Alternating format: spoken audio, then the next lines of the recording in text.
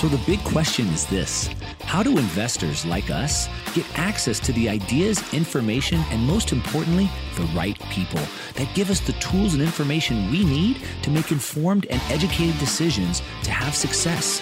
That is the question, and this podcast will give us the answers. This is Mark Moss, your host. Let's get this started. Hello and welcome to another episode of the Market Disruptors Podcast. Today I'm joined by Jacob Canfield, host of the Crypto Traders Podcast. And we get into cryptocurrency, Bitcoin, and trading and investing. He is a well-known trader, #1 ranked on TradingView. And we talk about the difference of trading and investing. We talk about how trading seems to line up with human sentiment of greed and fear, and how actually using technical analysis and Fibonacci's can predict where the markets are. Talk about the differences. We talk about how the average person should look at this, especially if they want to try and time the markets and use some technical analysis. Some really, really good information from one of the best traders out in the space today. So let's go ahead and just jump right into it. Hey everyone, welcome to another episode of the Market Disruptors Podcast. Today I am joined by Jacob Canfield. He is from Signal Profits. He's also the host of the Crypto Traders Podcast. He's someone that I've been following a long time. He's a master of technical analysis and trading. And so Jacob, welcome to the show. Thanks for having me, man. Appreciate it. Been a while. We've been talking about doing a podcast together for about a year now. Yeah. I'm glad I'm surprised it's taken so long. I'm glad we're finally doing that. So Jacob, I've been working with you for a year and a half, and I know you really well. But for those that don't know who you are, why don't you just give us a little bit of background on how you got to this space that you're working in and what you're working on right now? Well, I've been doing technical analysis for about a decade, a little bit longer, but full-time professionally for about the last 3 to 4 years. I started out in options back in college. I took an options trading course. I've always had a really, really big heart and passion for fundamental analysis. I myself am a technologist, a futurist. I really love emerging technologies. I've always been on the cutting edge as far as adoption. Computers, the iPhone, I was one of the first in line for an iPhone. And so my approach is really kind of just investing and trading things that I have intimate knowledge about. I own a mobile application development company, so I know the ins and outs of mobile applications, Apple, technology like that. But I also have a background in healthcare. So those have kind of been like my cross hybrid of my paths. I love e-commerce, the healthcare wellness industry. And then on the technology and the trading side, for me, it's all about quantifiable data, backtesting strategies. And trading just boils down to finding edges that are greater than 50% and then employing those edges over a long period of time. Because if you have an edge that works better than 50%, essentially you're going to make money in the long run. It's just kind of probability and statistics. And so that's kind of how I approach the market. I find strong fundamental projects, and then I like to trade them and try and outperform just a buy and hold strategy. So that's kind of how I approach pretty much all of my investing thesis or trading thesis. Yeah, that's good. So you bring up the difference of investing and trading, and you talked about how you like to have a fundamental knowledge of it and then trade against it. Maybe for a lot of people that aren't really sure, what do you think is the difference between trading and investing? Because sometimes those lines get blurred. Yeah, I just tweeted this today. I said, don't trade like an investor and don't invest like a trader. There are pretty big fundamental differences between the two. And I would say the biggest one is time commitment. Being a trader, and there's different variations and different degrees of trading, and there's 1,000 different methods and strategies for trading, whether you're short-term, long-term, scalping, swing trading, there's all kinds of different approaches. The approaches are infinite based on all the different angles you can take. But the really big difference is time commitment. Investing is kind of a one-time thing. You buy and then you hold for based on your thesis. If your thesis is correct, like Warren Buffett, he says, I invest in all of these companies because I believe in the American economy. So, if you don't think the stock market's going to go up, you essentially don't think that the American economy is going to go up. And so that's his investing thesis, and that's how it kind of approaches it. But from a trader's standpoint, you don't really care too much about the backstory, the investing, all that stuff. It's really just kind of a time frame preference. Are you short term, midterm, long term? And once you have that kind of thesis behind it, then all else kind of applies. But the other aspect of trading that I think is a really big fundamental difference is skill set. Uh, Being a skillful trader and being a profitable trader is incredibly difficult. There was a study done on the IQ of traders, and they say that people that go into trading have some of the highest IQs of the world. But there's a rule that basically 90% of traders fail. And so when you have a group of people that have already a really high IQ, and of those group of people, only 10% will actually succeed, it makes it a very, very competitive marketplace. It's very fierce. And so it's really hard to make money as a trader. And so it takes a long time to become good and profitable at trading. And what I also see the difference between investing and trading is that it most people, they stop trying to trade after about a year. Most people lose all of their money within a year, or majority of their money after about a year. And then they just kind of switch over to investing because it's a lot easier. And it's, because trading does take time to become good at it. But what we call that, what we call the first year to 3 years is tuition. Just like anything, it takes time to get good. And with trading, the first 3 years, all the money that you give to the market, to all the other people who've been there 10, 15, 20 years, that's the tuition to really learn how to trade over the long term. So time preference, skill set, and I think those are the two biggest differentiators between investing and trading. But with investing, if you're investing in like a fundamental ideology, let's say Bitcoin, then your time horizon is drastically different than a trade. Your time horizon then goes up to maybe 10, 20, 30, 40, even 50 years, kind of like investing in Ford or Amazon or Apple. If you believe that the technology is here to stay for an indefinite period of time, then your investing thesis still holds true. The fundamentals still hold true that it's a valuable company, kind of no matter which way the market moves, no matter how far your drawdown is. And so I think that's the biggest difference between the two. But for me, I try to employ kind of a combination approach of fundamental and technical. I want to trade things that I believe are emerging technologies because A, it's got the volume, B, it's got the hype. So that's kind of what I'm looking for. I'm looking for things that people are buying or things that people are going to want to buy. And I have a combination approach where, part of my money is an investing strategy, but I still think that, and we talked about this before, investing and trading has this blurred line where, you can be an investor, but you also are a trader because A, you want to have a good entry. You don't want to invest at the top of a massive rally where, every technical indicator is showing that it's supposed to, have a correction or downside.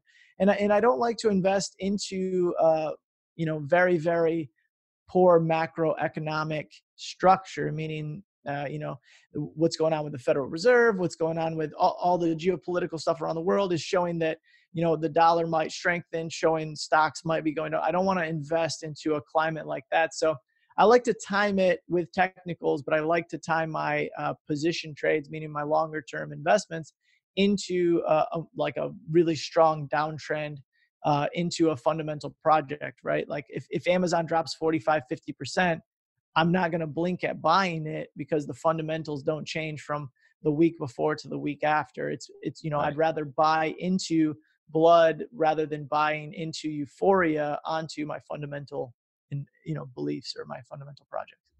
Yeah, so I think what you're saying though is it really depends on the specific asset class itself. So when you're talking about more broader based assets like Amazon, for example, there's strong fundamentals, meaning assets, cash flow, returns on cash flow, earnings, things like that.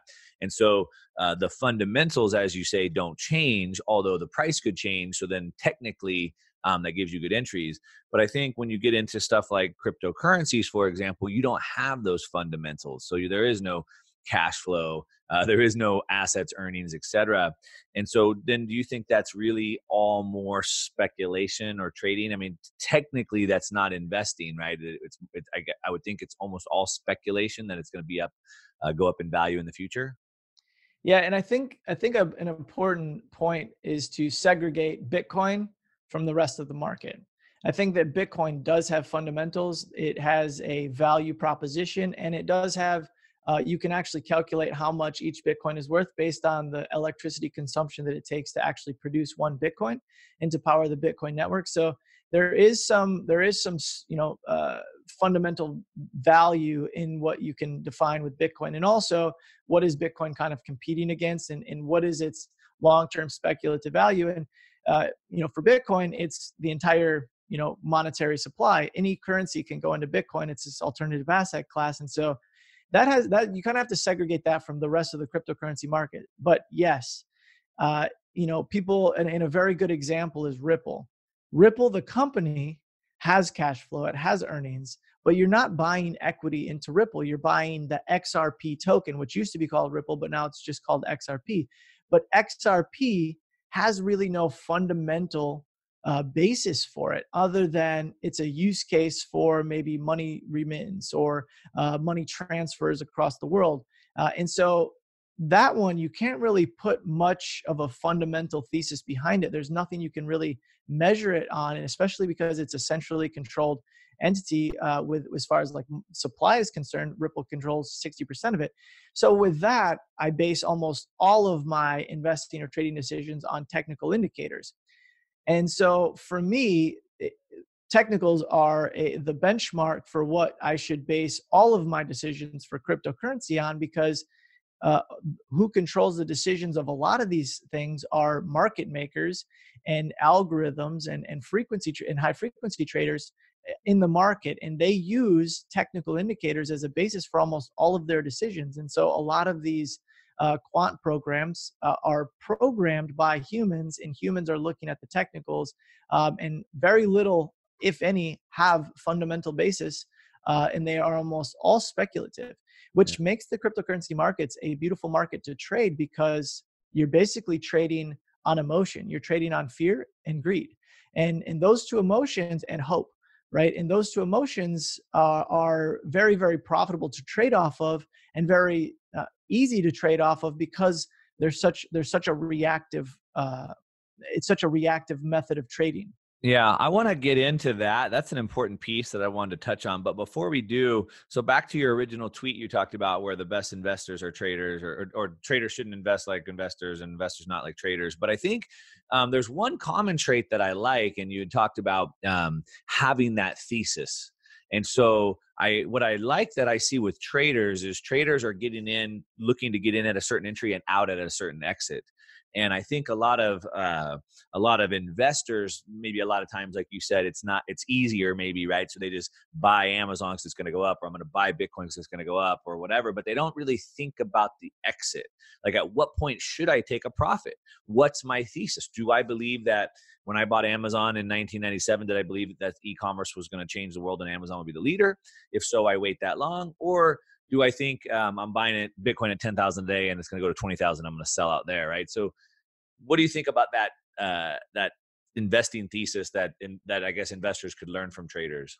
Well, that's a hard thing to really judge, right? When is the best time to sell, right? Because people that bought it at 20,000, what if Bitcoin goes to $1 million? They're going to look like a genius, right? And I'm working on this post or this article. Basically, I did a tweet about a week ago that said, given enough time, Bitcoin is an asset that makes everyone look like a genius, no matter where they bought it at. And the whole concept is looking at every bubble of Bitcoin, and everybody who bought at the top, no matter how high, at the very tippy top, is a genius. Unless you bought at 20,000, but we are rapidly approaching that we are going to make them geniuses too. And so if you bought at $100 before a 90% crash down to, $1, you're still a genius, because even if you held a 99% drawdown and it went all the way to the current price now at $10,000, you still made 100x return on your money, $100 to 10,000. If you bought at, $2,000, if you bought at $5,000, if you bought at $20,000, I think in 5 years, if and when Bitcoin gets to $250,000, you're still going to look like an incredible genius, because you've just 10x your money. You've made 100% on your money in one of the fastest growing asset classes. And so that's really hard to say, because holding Bitcoin, I know it's become a meme, is very, very difficult. They say it's super easy, but it's actually really, really difficult. You have to have the gut and the fortitude of, a mercenary, right? You have to Yeah. really be able to hold through some massive drawdowns. Bitcoin went from 20,000 to 3,000. Most people capitulated. You could see it's called the decay of it's like basically the time of decay for Bitcoin hodlers. And it was basically the amount of new money that comes in, the amount of old Bitcoin that gets exchanged, and it had the highest volume at 3,200. And I think a lot of the old hodlers who bought at $500, $1,000, I think they capitulated at 3,200 because I think they thought it was going to go much, much lower. And so it's really interesting because if you believe in the thesis and you believe that Bitcoin can become a world currency, the sky is really the limit, because now you're talking 700, 800 trillion dollars in derivative assets, and you're talking the monetary supply of the UK, the British pound, the US dollar, and all that stuff. So having an exit in mind for Bitcoin is very tough. I think that's probably one of the hardest assets to really kind of peg down. As a trader, you can definitely figure out when you want to time in, time out.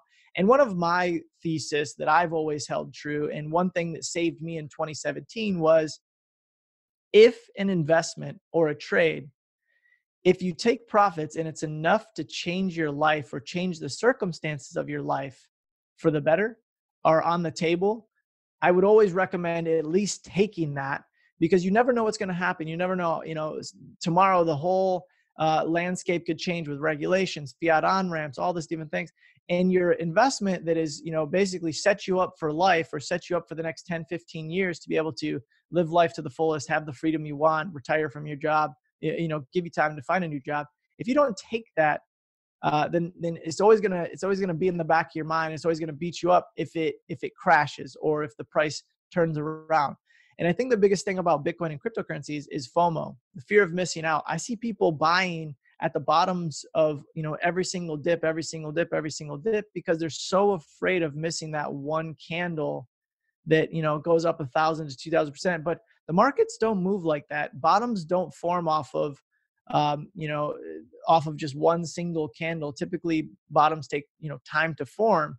And so, and there's always time to enter into an uptrending market. I think you have a very famous quote of Rockefeller, where he says he made the most money not by getting in too early or getting out, getting in at the bottom or getting out at the top. He always made his money in the middle by just following the trend and then exiting before the top was formed. So that's kind of my investing thesis for Bitcoin. I know, where my exit points are. I know where my entry points are. And, for me, it's about, making enough money to form freedom. But I do have a portion of it where I just never touch it, right? Because my thesis is that Bitcoin could eventually take over as a global reserve currency. It's the best competition we've ever seen against the dollar, and the dollar is the best currency in the world. And I think that Bitcoin has a good chance as long as the technology continues to evolve. But that's my thesis, and I can't recommend it for everybody. Now you mentioned how people are trying to FOMO in at the bottom, and they're trying to capture that candle, catching knives, as we like to say.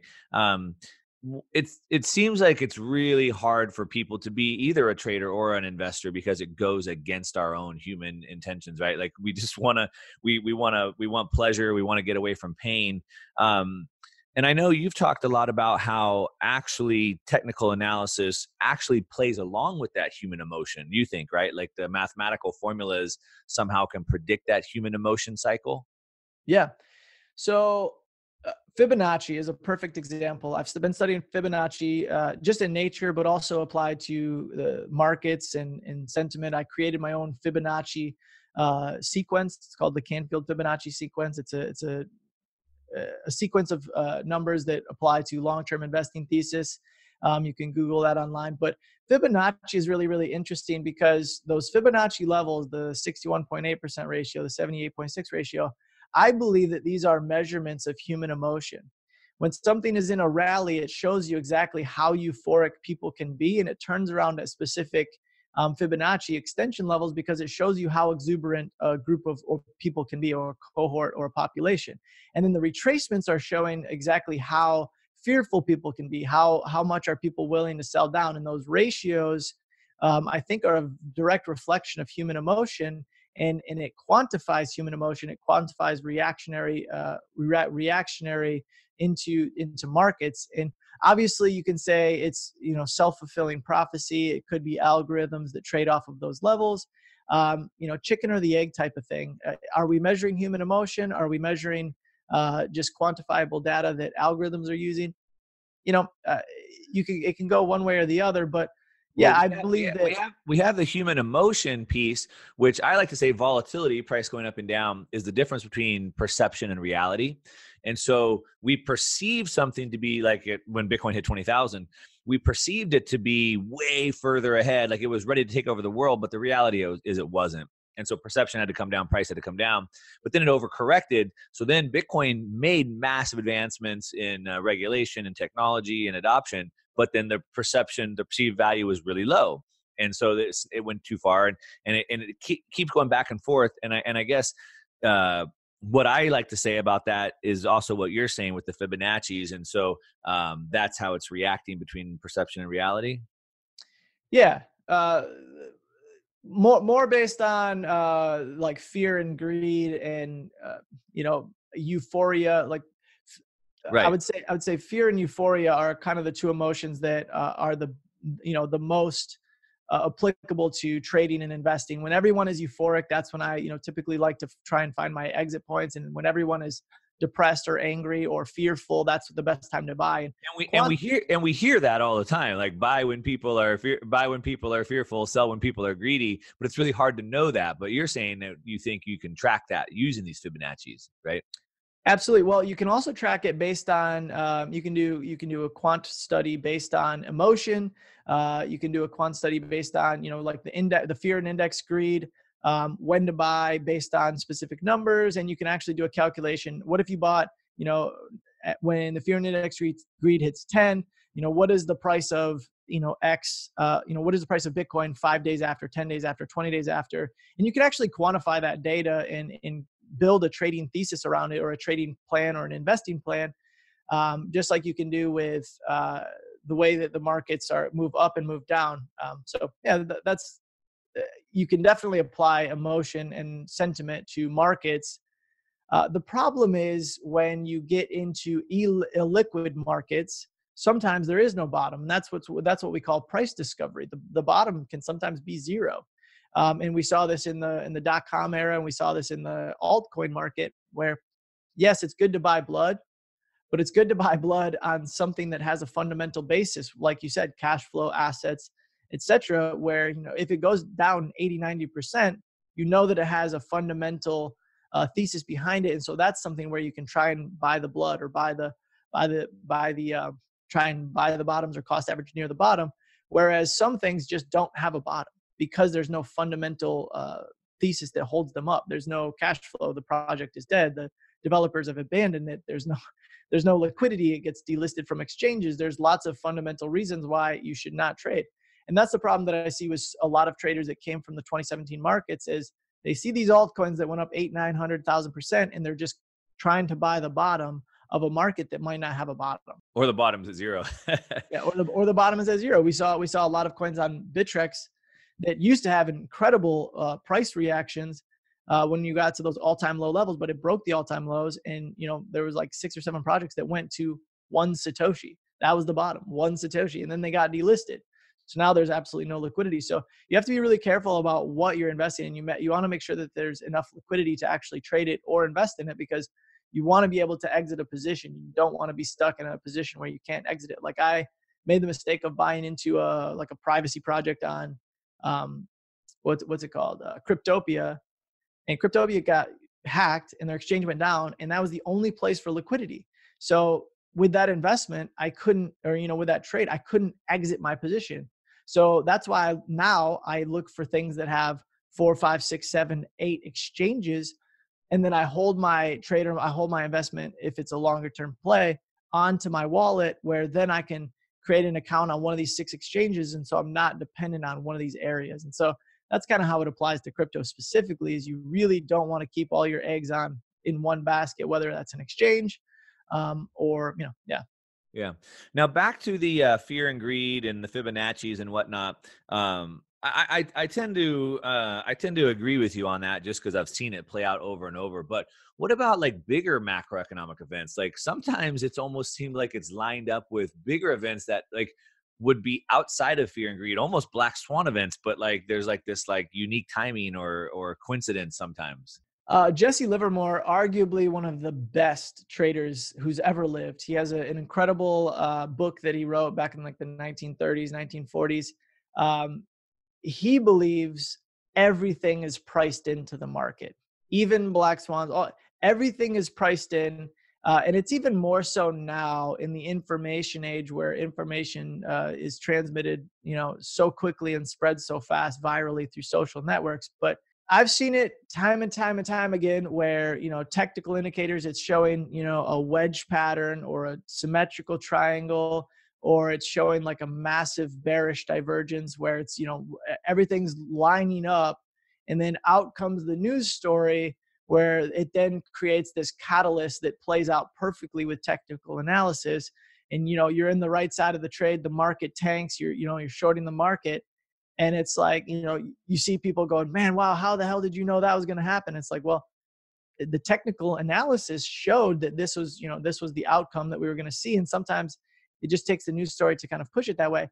The other side of that, and I've done a lot of back testing research. Some people might remember I had a CNBC chart showing the profitability of counter trading CNBC's headline tweets. Basically, like every time they were super euphoric, was at the very top of a peak. If you had shorted every tweet where they had posted that, you would have made an incredible amount of money. And if you had longed on every time they said Bitcoin is dead, you would have again made a lot of money. And so I do see times where you see like on CNBC or Fox or CNN on the market analysis where for whatever reason, they are putting out news stories that are completely contraindicators to what's going to happen in the markets. They put out like super bearish news stories right at the bottom of a market where it's like the technical indicators are showing reversal. And for me, it's sometimes I wonder if big money, smart money is just trying to, build their liquidity so they have, they create panic.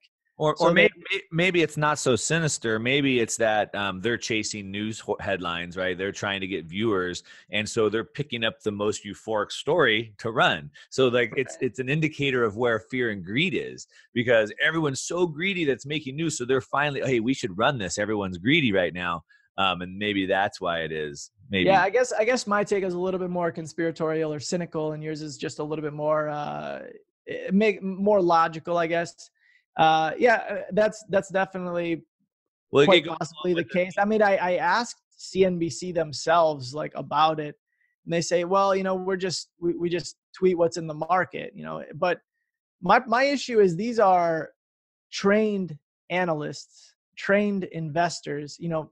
Jim Cramer, he ran a hedge fund. There's a really famous YouTube video about him talking about how he used news stories to build positions, either short liquidity or long liquidity.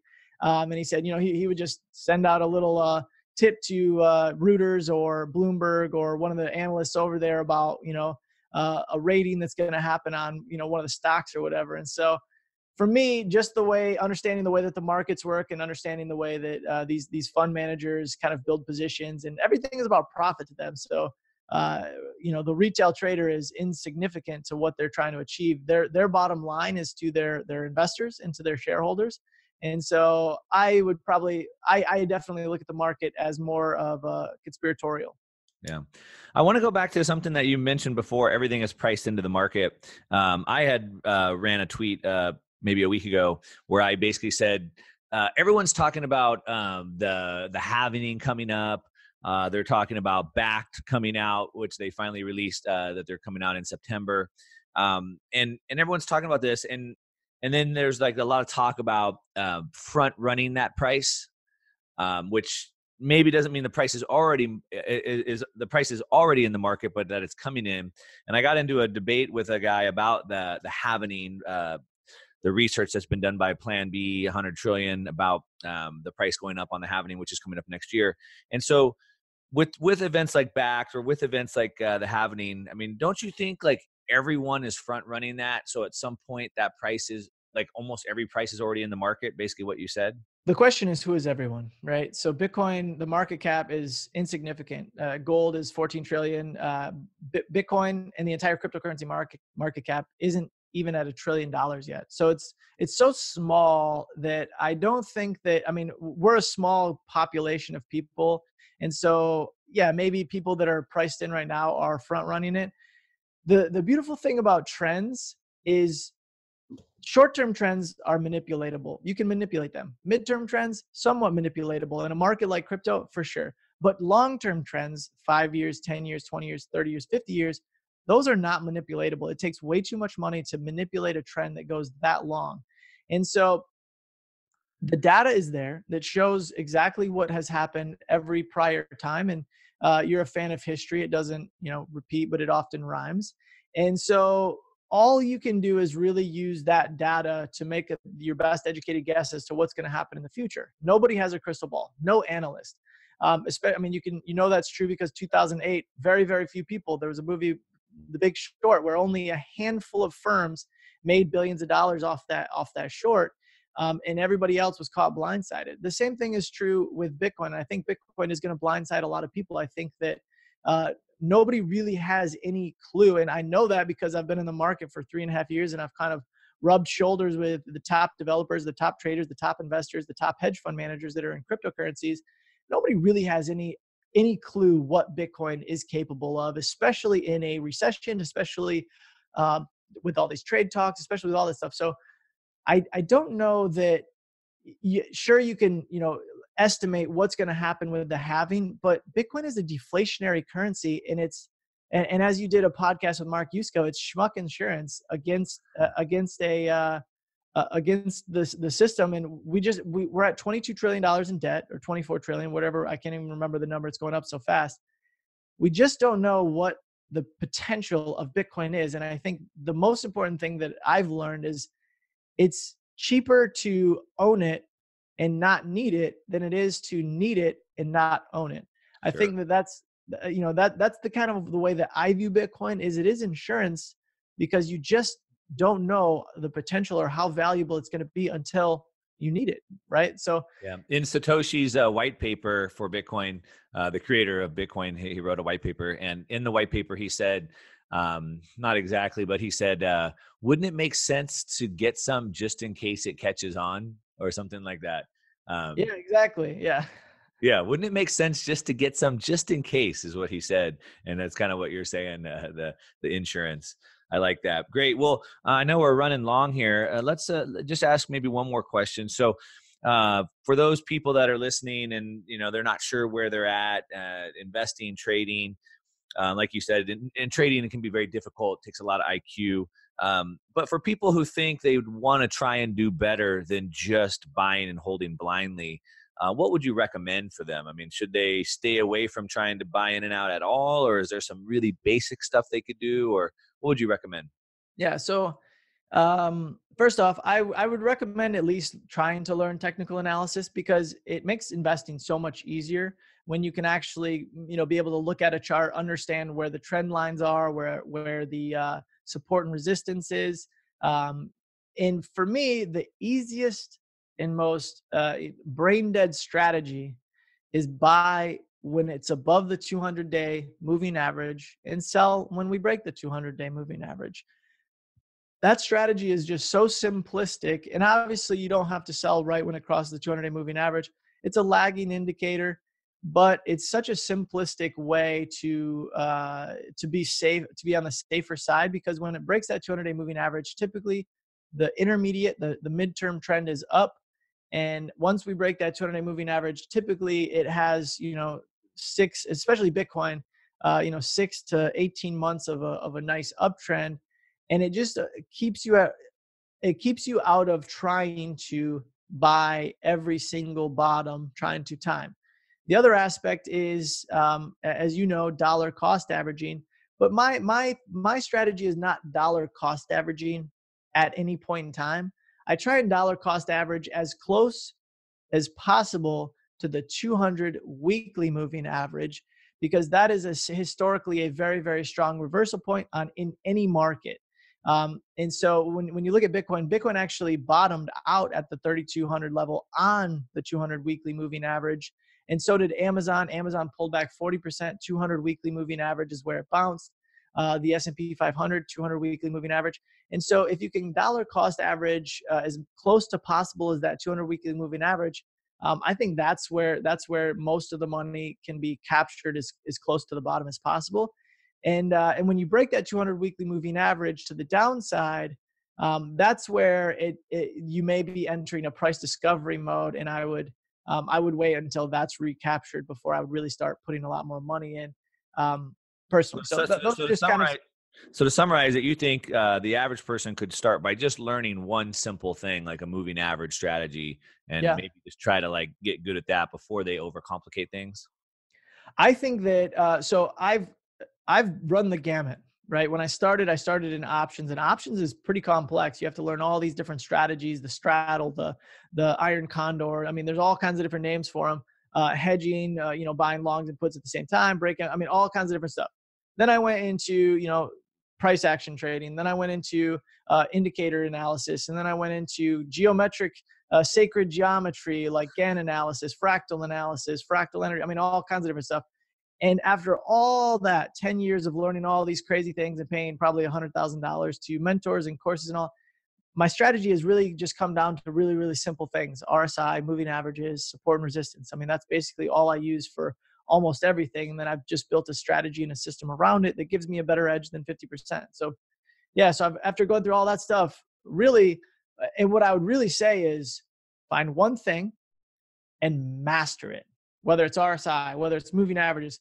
Find a guy who wrote a book on moving averages. Find a guy who's made, millions of dollars on just moving averages, and study it. What most people do is they hop from system to system to system to system, and they never really take enough time to master that one thing. That's what I would say is just focus on one indicator, one. Makes me think of that Bruce Lee quote, right? Like, I fear the man who's practiced one kick 10,000 times, not 10,000 kicks one time, or something like that. Exactly. And that's the problem I see with most traders. They literally just hop system to system to system to system, and they never master any one thing. But I think the biggest thing is, they hop to all these different systems because they're trying to find a system that fits for them. And that, like I said, skill level, time commitment. Most traders, they come in and they only have an hour a day. They're part-time, they're working, and maybe some people that are listening, they're at, they have jobs, they have families. They can't sit in front of a trading terminal 12 to 18 hours a day like I can. And I think that's a big part of finding those systems.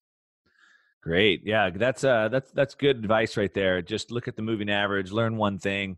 I know you've like you said, you've kind of boiled it down to 3 or 4 things that you're good at. Now, we'll go ahead and wrap this up. Now, I know you just put out something on TradingView that rapidly rose to the ranks #1 on TradingView, and it kind of actually shows when to buy and sell using just maybe 2 strategies. So recommend people to go check that out on TradingView. I think you also have like a real kind of like introductory course on TA that people can jump into. You want to just talk about where people can find out more about you?